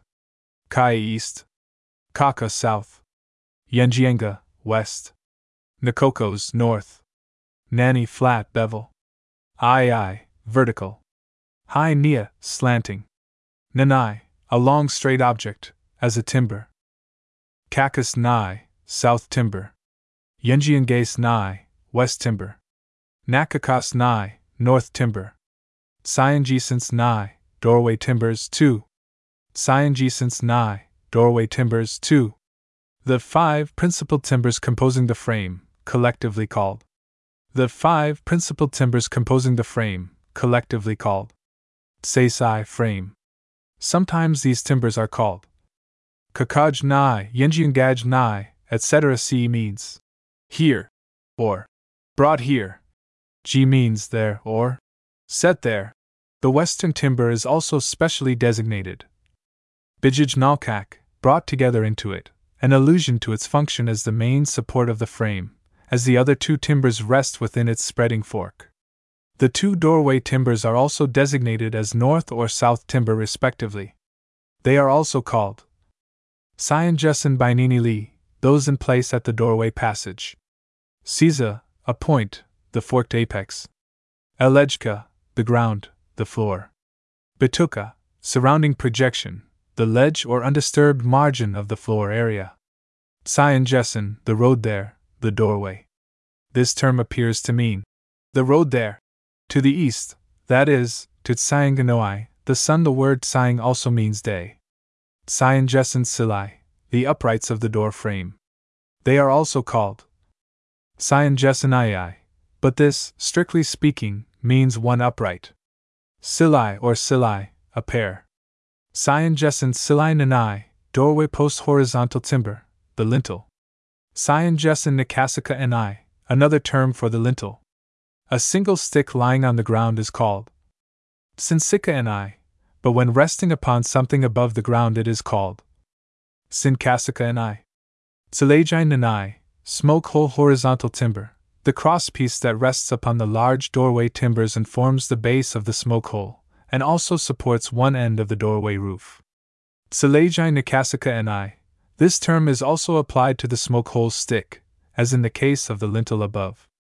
Tsayan Jessen Bicase Nanahoji, doorway upper surface flat roof, the doorway roof formed of parallel sticks resting on the lintel and the smoke hole base. The word bogance, uppermost, is sometimes used instead of bicase. The term Nanahoji means, literally, timbers laid level side by side, and is applied to a floor of wood, as in Wyas Nanahoji, the below-level arrangement of timbers or boards. It is also applied to walls, as in Bias Binahoji, the side arrangement of boards. A bridge across a stream is called Koenli Naiji Nanahoji, the first term meaning water flowing. Tsayan Jessen Bias Binahoji, doorway side walls, the sticks set in between the uprights of the door frame and the slanting doorway timbers. Tsilajai, smoke hole, derivation obscure. Bias Binahoji, the side walls, the smaller timbers which enclose the hut. They are also called Bia Si Bainini Li, leaning around the sides, from Hai Nia, slanting, and the plural article pronoun sinal. Uji, cedar bark. Uji Bihezjahi, cedar bark laid on, the bark covering. Elij, earth. Elij Bihesni Li, earth thrown on or lifted on, the earth covering. Canopal, suspended thin object. This term is always applied to the door covering, which is usually a blanket hanging from the lintel. Terms applied to different parts of the floor area. Kayaj Nisi Skla, within the small corner in the east. The derivation is probably as follows: Kaj in the east, and I from uni, within, sis from iltsi si small, kla from naskla, a corner. Kakaj Nisi Kla, within the corner in the south. Yenjian Gaj Nisi Kla, within the corner in the west. Nakakast Nisi Kla, within the corner in the north. Nakakast Nisi Skla, within the small corner in the north. Kanak Pengi means something like sacred path or direction. Naspas is the name applied to a circle. During a ceremony, persons entering a hut must pass into the left of the fire. To leave the hut, they pass out on the north side of the fire, i.e., under half, the center of the hut. Ko Ingnaik, fireplace, probably derived from koing, fire, and land, and ku, track or footprint, ku also means land. Kanika, meaning unknown, it is applied to the space between the fire and the entrance. Jik by Naskla, mask corner or recess. Tsayan Jessen, the entrance. See explanation above. Close, without, the area in front of the entrance outside of the hut.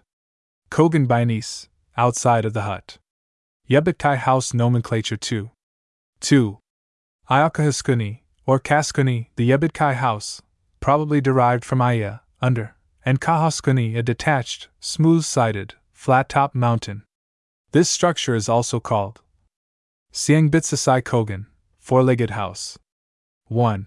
Tsayan Jesens Nai, Tsayan Jessen Bainini Li, as in the regular Hogan. 2. Tsayan Jessen Silai. 3. Tsayan Jessen Silai Nanai, or Kasika Nanai. 4. Tsayan Jessen Bicase Nanai. 5. Tsayan Jessen Bogans Nanahoji. 6. Tsayan Jessen Bias Binahoji. 7. Kaj Nanai, east horizontal timber. Kakaj Nanai, south horizontal timber. Yenjian Gaj Nanai, west horizontal timber. 7. Kaj Nanai, east horizontal timber. Kakaj Nanai, south horizontal timber. Yenjiangaj Nanai, west horizontal timber. 8. Nakakast Nanai, north horizontal timber. Kajai 1-3 east post. Kakajai 2 south post. Yenjiangaj 3 west post. Kajai 1-3 east post. Kakajai 2 south post. Yenjiangaj 3 west post. 3. These posts are further distinguished as follows. 9. Nakakasjai 4 north post. Kakakajai 1. Kaka Yenjiangaj 2. Nakokos Yenjiangaj 3. Nakokos Kaji 4. Kaka Kajai 1. Kaka Yenjiangaj 2. Nakokos Yenjiangaj 3. Nakokos Kaji 4. 10. Bias Binahoji, the walls, also distinguished as north, south, east, and west walls. 10. Bias Binahoji, the walls, also distinguished as north, south, east, and west walls. 11. Bogans Nanahoji, uppermost roof, the main roof. 12. Syanjesan doorway.